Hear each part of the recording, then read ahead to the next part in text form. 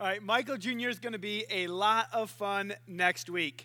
Before I get started on the message this morning, we have a couple people who it's my opportunity to embarrass them for the year. Yeah. Dylan DeGraw, Caitlin Galvikowski. I actually said it right. Come on forward. We're not just going to say your name. We're actually going to bring you forward. It's more fun to embarrass you in front of everyone than in your seats. And does anyone else have a birthday today? You can come forward too. Unless you were lying, in which case you can stay in your seat. But if it's actually your birthday, come on forward. We'd like to honor you as well. Congratulations on being born. We are very proud of you. It is a great step in life. Very important one. All right. How old are you now? 16? 17? 21. Old man! Woohoo! Okay, no. All right. We're going to sing to them a great big happy birthday, and I'm possibly the worst singer that you've ever met, and I'm on a mic. So you guys need to sing very loudly as we sing them and wish them all a happy birthday.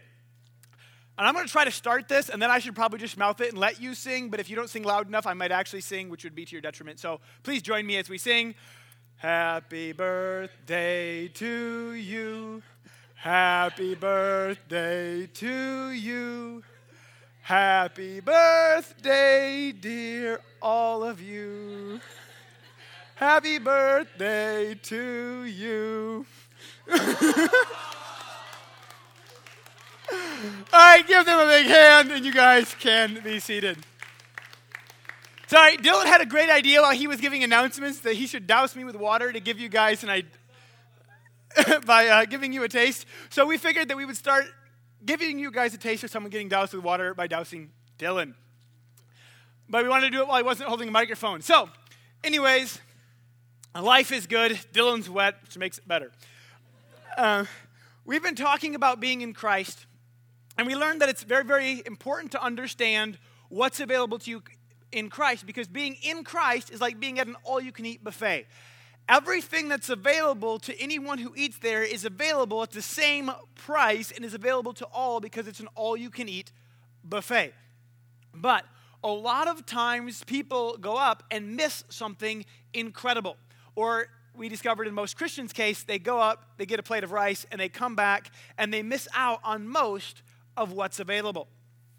We learned that there's so much more that's available. So many Christians live like Christianity is simply a get-out-of-hell-free card. They think that Christianity is supposed to affect the eternal destination of their life after death, and that's it. But Christianity is so much more. And so we started talking about being in Christ, and that being in Christ means that God doesn't see you for who you are and for the accomplishments and failures that you've made, but he sees you through the lens of Jesus and through all that Jesus did and through all that Jesus accomplished, and everything that Jesus has becomes available to you. And we learned that in Christ there's salvation, forgiveness, identity, that there's a fruit, that there's promises. In fact, I listed a few promises last week. If you didn't get them, they're still available on my Facebook. But I listed like 26 or 7. I did some research.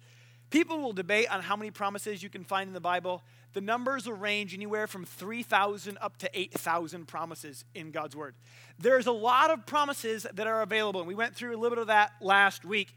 Definitely not all of it, because you can't go through 3,000 promises in 30 minutes and do a good job. It would not work. Today, we're going to talk about authority, because God made man. And when I say man, I mean mankind. So man, woman, white ones, black ones, wide ones, little ones, it doesn't matter. If you're breathing, you're living, you're a human, you qualify. So he made mankind to have dominion. In Genesis chapter 1, verse 26, it says, "Then God said, 'Let us make man in our image after our likeness. Let them have dominion over the fish of the sea, over the birds of the heavens, over the livestock, over all the earth, and over every creeping thing that creeps on the earth.'" To have dominion, according to Google, is sovereignty, is control. And so when I read that, I was like, okay, so God is making us to rule. We are to extend his rule by being under rulers, if you will, on earth, sending his authority through us into creation. I'm like, that is awesome. Most of you guys are familiar with Genesis enough to know that there was Adam and Eve. God made them, gave them authority, and then they sinned and messed things up a lot. But we see God's plan of having a man or a woman, a mankind in right relationship with God was supposed to result in God's authority and God's ruling running through them, where they had dominion over God's creation. And that's a really, really cool deal, but we don't see a whole lot of it. But in Jesus' life, we see one day he's teaching and, excuse me, something's happening. They get in the boat to go to the other side of the lake. It's normally the way to get across the lake is a boat. So he gets in, and he's tired, so he just lays down in the back, and he goes to sleep. And he's apparently a gifted sleeper. And I don't know, like my wife goes to sleep, and someone goes, boo, like a mile away. She's like, what was that? What was it? What? I heard something. And then there are those, I had a friend named Katie. She was up at the cabin. We're out like wakeboarding and things. And we're like on the boat going boom, over these waves. She's out like this. How can you sleep? Your head is going to have whiplash while you're sleeping without you waking up. Apparently Jesus slept like that because he's laying in the back of the boat, and it says that a storm arose, and these fishermen fish. Fish are found in water. They are used to being on the water all of the time, and it says that they started to freak out. If you're used to the storm, when other people are freaking out, you're like, whatever, this is nothing. But they're freaking out. And it says that the boat's taking on water. They're freaking out. They think they're going to die. And they wake up Jesus. And they're like, Jesus! And this is Luke chapter 8, verses 22 to 25. And they woke him up saying, Master, Master, we're perishing. And he awoke and rebuked the wind and the raging waves. And they ceased, and there was a calm. So they wake up Jesus, and Jesus like, oh, what's going on? I guess I'm assuming how he wakes up. I don't know. There's some people who wake up like, yes, hello. And there are others who are just like, what? Like, so I don't think he just like punched them, but he like gets up and they're like, Master! And they didn't just say Master, we're freaking out. They're, Master, Master! So they're probably like, hello, open the eyes all the way, we're going to die! And they're freaking out. And he's like, what? Oh, no, storm.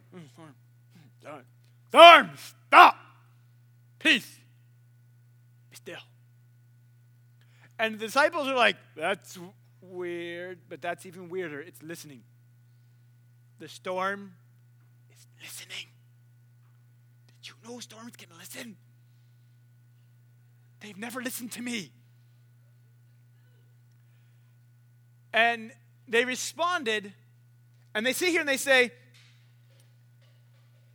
there was a great calm, and he said to them, where is your faith? And I'm not sure how he said it, if he's like, where is your faith? Or if he's like, where was your faith? I don't know. If he was like really compassionate and like, or if he just was like, idiot. Like, I don't know. I don't know how exactly what the tone was. It just says he said, where is your faith? It doesn't give us a tone.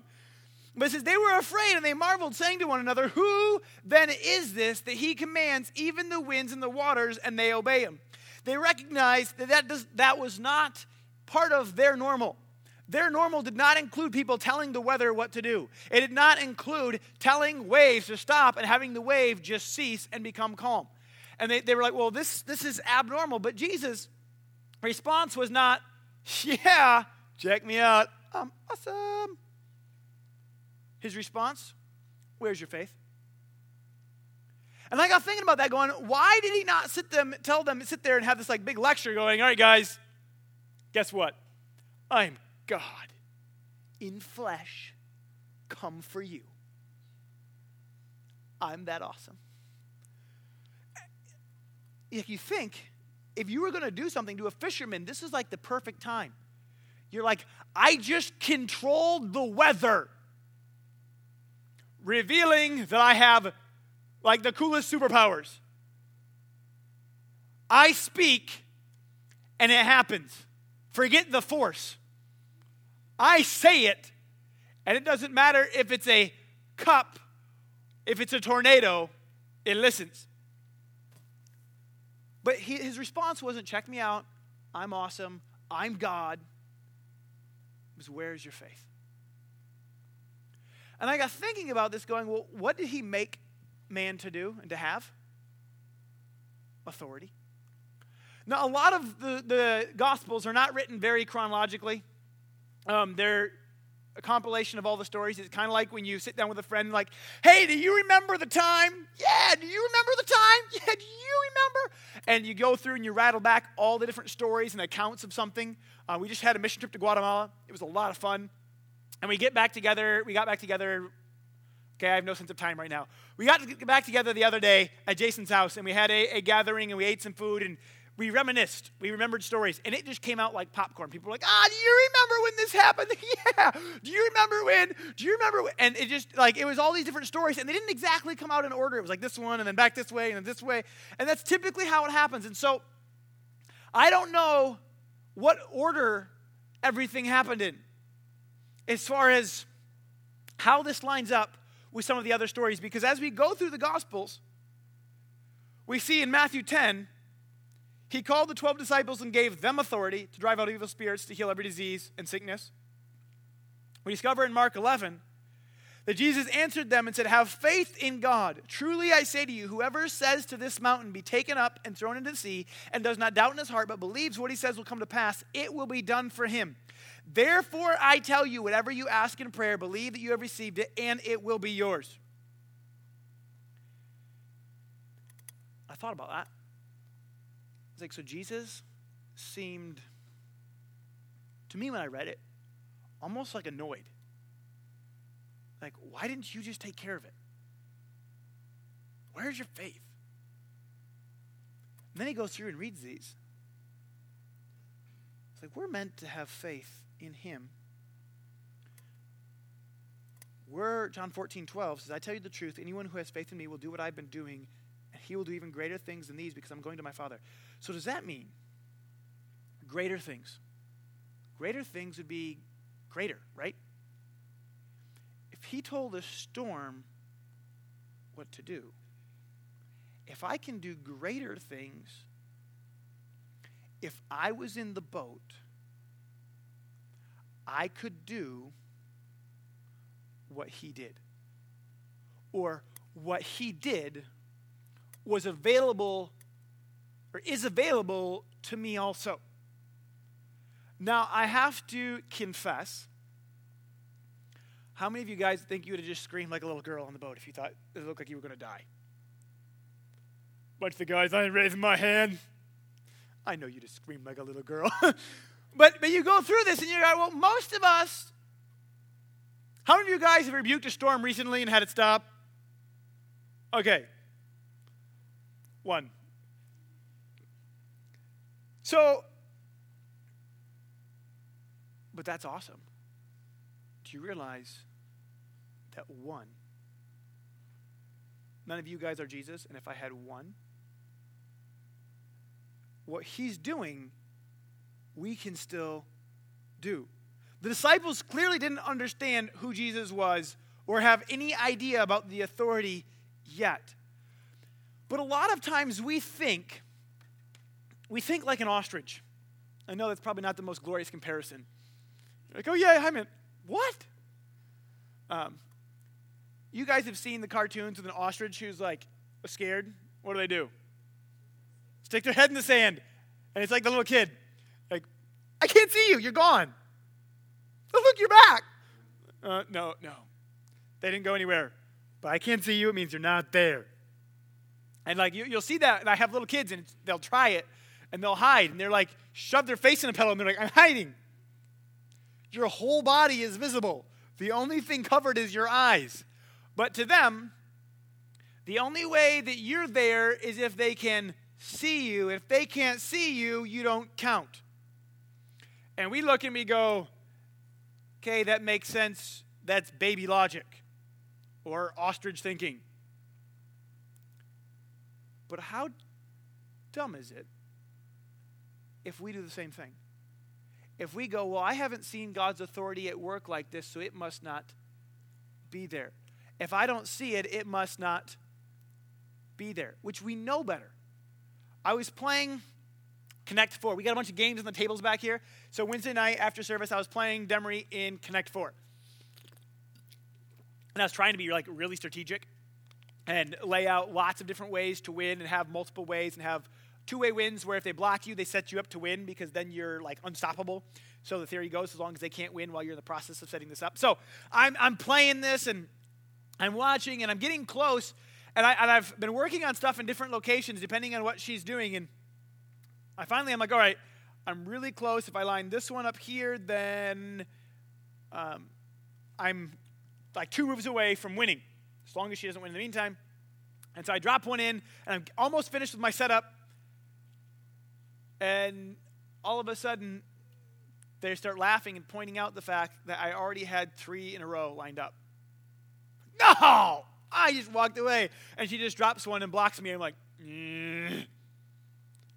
I was too busy focused on my 2-way win that I was about to set up, that I had like 2 more pieces to go. And so I missed this opportunity to already win.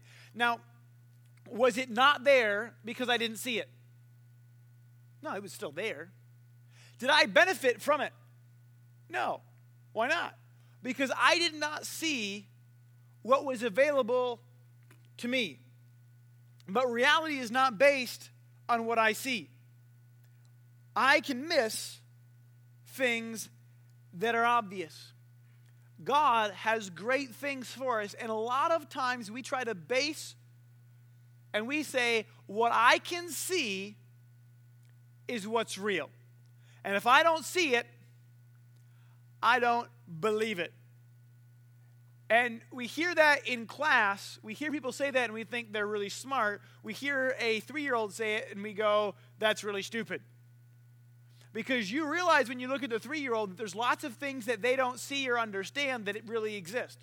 But when you hear someone who's smart say it, we think, oh, that must be great if it can't be proved. No, it just means they're not smart enough to prove it.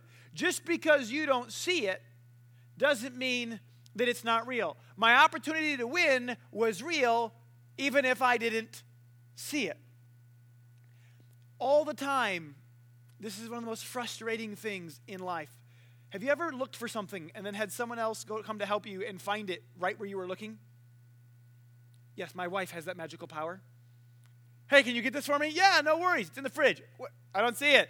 Top shelf. It's not there. Walks over. Here it is. You just made it appear.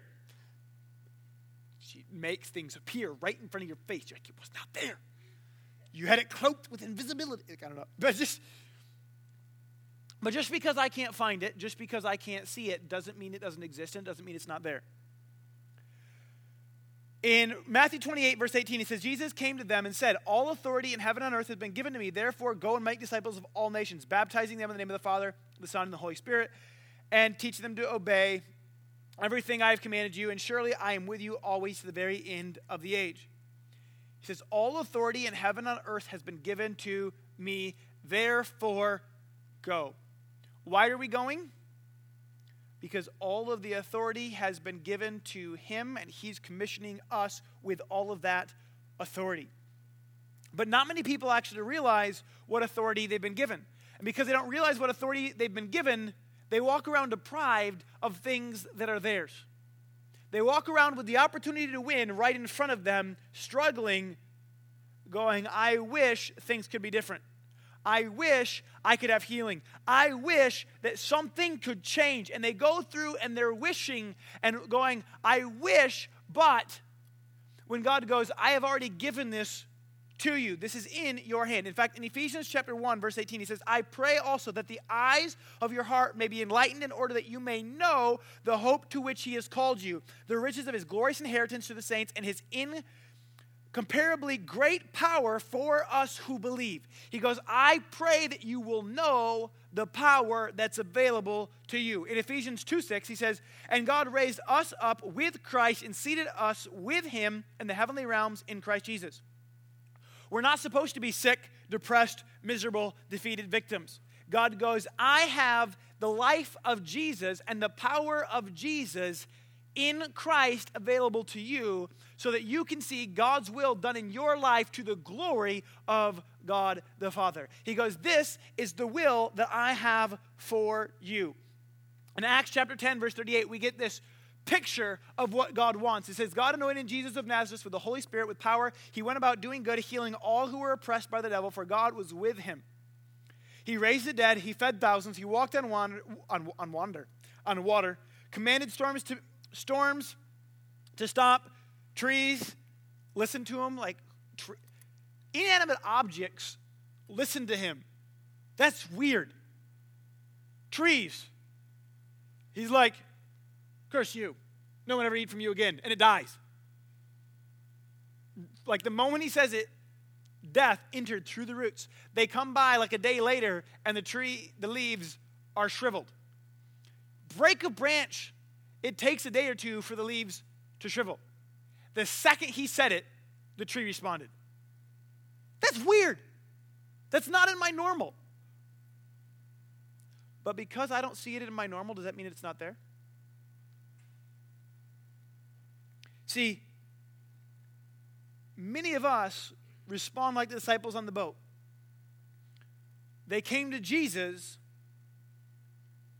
in fear and in faith in the storm, rather than in faith in God. The Bible says in James 4:7, submit yourselves then to God, resist the devil, and he will flee from you. Does anyone have a dog? Anyone know someone who's got a dog? Played with a dog? Ran from a dog? All right.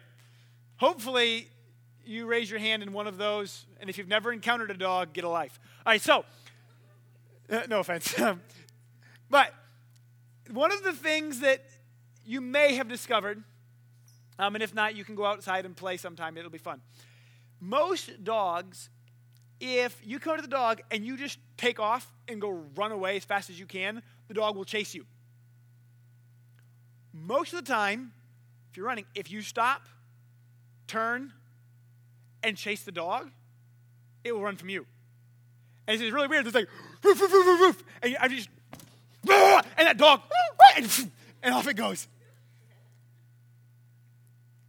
Resist the devil, he will flee from you. As I read this, I get the picture of the devil being like a dog. If you run, he will chase you and bark ferociously. You can get like a dog that's like this big. That's a sorry excuse for a dog. You're like, you run from cats. You're a teeny, anyways. We're not going to get into that. So you have this little excuse for a dog that chases you, and it's got this like high-pitched little squeak bark thing. Sounds like a squeaky toy that's dying. And you run, it'll chase you. A bunch of people are like, I have a little dog. Okay, it's all right. But it'll chase you. But you stop and you turn, you chase, it'll run. A lot of us are going, why don't the devil leave me alone? Get him, God, get him. And we're running away. And what did God say? He said, resist the devil and he will flee from you. You're like, get him, you resist him, he's chasing me. Resist the devil and he will flee from you. But it's barking.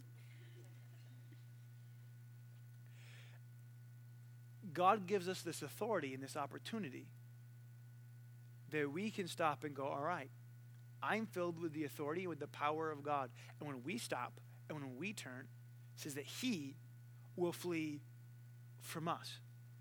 And for us to realize that God has so much for us that so many of us are just missing out on. We're trying to get God to do what he commissioned us to do. It is so frustrating. I have a 3-year-old, and I use him for a lot of illustrations because he's lots of fun.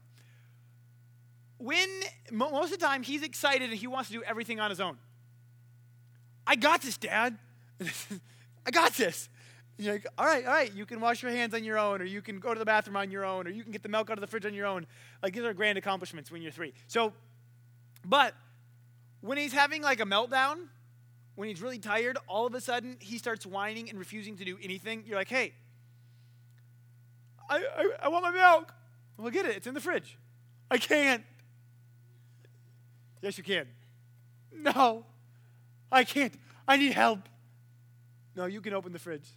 No! And they like fall on the ground. Like, Get up. I can't. Yes, you can.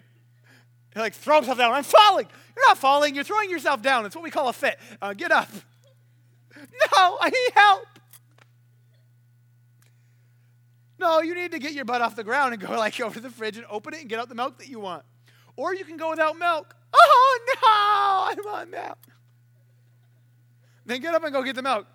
No. And you're like, what's going on? Do you need to go to bed? No, I just want milk. All right, you sound like you're too tired to think straight. No. Do you want to go to bed? No. Then go get your milk. Ooh. And then either he gets up and goes and gets his milk or he gets to go to bed because obviously he can't think straight because he's too tired. Which is hard for him to understand that logic because he's 3. But anyways, all of a sudden as I was writing this message, I got thinking about it because I've used different illustrations before, but I realized how much like my 3-year-old most of us are. And how often God goes, I've given you authority to cast out demons, to pray for the sick, to do what I've been doing and greater. But most of the time, rather than going, all right, there's a storm. Storm, I rebuke you. Rather than going, all right, you're sick, be healed in Jesus' name. We go, God, heal him. And God goes, I gave you the authority. No, you do it. You do it. God, get him, God. He's after me. And I got thinking about this, and picturing my 3-year-old throwing a fit on the floor because he wants me to do what he's fully capable of doing. And having God go, I already gave you the ability to open the fridge and just get out the milk that I already poured and stuck in a cup for you. I already gave you the ability to stand up, resist the devil, and to watch him flee from you. I already gave you the authority to tell the storm to stop. I already gave you the authority to rise up and walk. And you asking me to do something, I already did it. I already sent my son to die on the cross 2,000 years ago to pay the price for your sins so that you could stand in right standing with me, stand up against the devil where he would have no room for accusation because your life is now hidden with Christ and nothing that he says can stick to you because your place is in me. Now stand up and resist him and you can see freedom. And let him, no, God, I need you to heal me. I need someone to heal me. God, you take care of the devil. He's after me. Get up. Go get your milk. Stand up, resist him, and he will flee from you. You want to see the sick healed? Pray for him. It says, lay your hands on the sick and they'll recover. What happens if you don't lay your hands on the sick? They don't recover. Whose fault is it? Is it God's fault? No. And so often it's easy. I have lots and lots of stories and illustrations. Let me tell you part of a story. And then we're going to call up the band, and we're going to give you guys a chance to pray for people. When I was in college, I was going through a class, and they were teaching us this lesson, both about faith, about our authority, about our position in Christ. And he shared some stories that were just awesome about some of the things that God did in him. And I was like, this is awesome. And that week, we went to the beach. Myself and a few of my roommates, and we played Frisbee, and I lost the Frisbee. I threw it to I think it was Josh and Kyle. It might have been Brandon, but I threw it to 2 of them, and it went right between them and landed right at the edge of the ocean. A wave came in, the wave went out, and so did the Frisbee. And we're like, crud. So you run and you try to grab it. And you're like, it's got to be over here, and we looked, and we can't find it. We ran up and down the beach, can't find it. But what do a bunch of Bible college students do when they can't find it? We pray. We're Bible college students, remember? So we gathered up, and we're like, all right. Let's pray. And so we're like, God, bring back our Frisbee. And we prayed, and great, we prayed. And we run out there, and we didn't find it. So as a bunch of Bible college students, what do you do when you pray and you can't find it? You try to figure out how you prayed wrong. And so we gathered around. We're like, well, maybe we didn't pray with much faith. It was like, God, bring back our God, we thank you that you bring back our Frisbee. And we're like, all right, we're going to pray with faith, expecting a results. And we prayed, and we went back and looked, and we found nothing. And all of a sudden, we'd been looking for 10 minutes, and there was like a click in my brain. It was like those cartoons with the lights like, ding. Wait a second. God gave me authority. Ocean, spit back my Frisbee in Jesus' name. And it'd be sweet if the ocean shot it all the way up to my hand. That'd have been awesome. Didn't happen. But a wave did come in right then with the Frisbee up onto the shore and out. And then I ran to grab it before another wave took it because I wasn't going to press my luck. But it was a crazy thing because how often and how many times have I gone through life in other situations just like that, where I sat here and was like, well, I'm a Christian, so I'm going to pray. God, you fix them. God, you do this. How many times did I try to diagnose it and go, God, maybe I didn't pray with enough faith. God, I thank you that they're healed. Maybe God just tell them to be healed. Be healed in Jesus' name. It's not about you. It's not about this grand, glorious prayer that's perfectly formulated. It's about Jesus. It's about his finished work and you're being in Christ. You just stand up with his authority and tell it what to do. Huh? All right. Be healed. And I begin to watch. I begin to see a shift. And I don't claim to be perfect, and I don't have a 100% batting average. But I asked a friend the other day about baseball. And hopefully you're not a Tigers fan because I don't think they've been doing that hot lately. But I asked about a batting average. He's like, oh, yeah. I'm like, what's a good batting average? He's like, well, in the major leagues, 300. So what does that even mean? I bat 300 means you batted 300 times. Like, what does that mean? He's like, no, that's their percentage out of 1,000. That's 30%. Like, how much do they get paid? If I get a 30% in school, they call it a fail.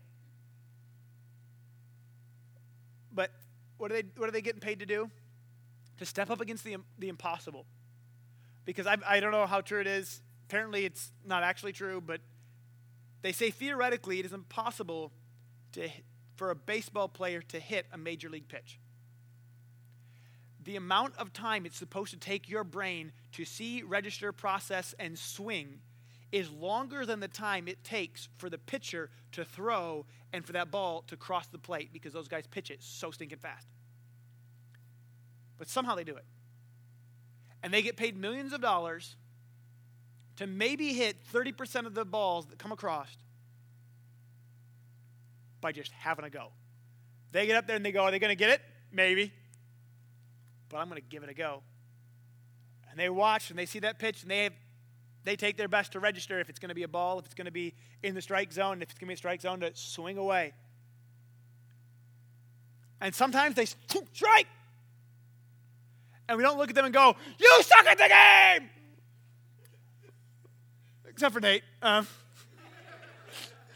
He just yells at them, I can do better. Maybe not. But we sit here and we watch them and we go, all right. They try again. And we sit here and we celebrate somebody and you're like, what happened? They have a 300 or 400% batting average. You're like, they're awesome. They got 30 to 40% and you're declaring them a hero and paying them millions. What would happen if you guys were to bat, were to pray 200%? 200% would be great. 200, 20%. And you go, well, that would mean that 80% of the people that I prayed for walked away the same as before I prayed. Yeah, what about the 20% that walked away completely changed forever because you prayed?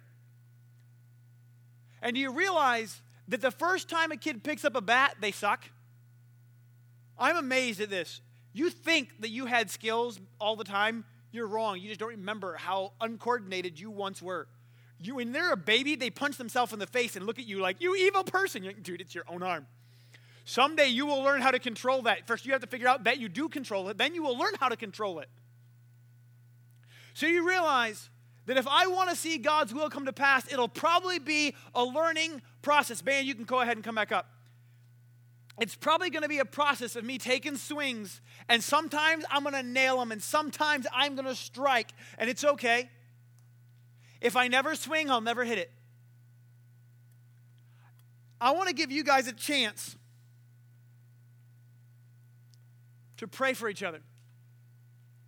If someone says, you know what, I'm not in Christ, I want to give you a chance first to make Jesus your Lord and to start your life in Christ. And then we're going to have a time for you guys to pray for each other. Because this isn't about the power and authority available to Pastor Daniel. This is about God's power and his authority being available to every single believer. So if you're here and saying, you know what, I have not made Jesus my Lord, but I would like to. I want to see God working in my life. I want to know that my sins are forgiven. I want to know that I'm right with God and I'm on my way to heaven, but I want more. I want to see God's will done in and through me. I'm going to count to 3. I'm going to ask you to raise your hand. Every head bowed, every eye closed. 1, get ready. 2, 3. Raise up your hands nice and high. So that's me. Awesome. Who else says that's me? Most important decision that anybody ever makes. All right. The Bible says whoever calls on his name will be saved. So that's what we're going to do. Just go ahead and repeat after me. Say, God, I'm sorry for the wrong things I've done. I believe that you died and rose again for me. Thank you for washing my sins away. I want to live for you every day. I make you the Lord of my life. In Jesus' name, amen. Awesome. Give them a real big hand.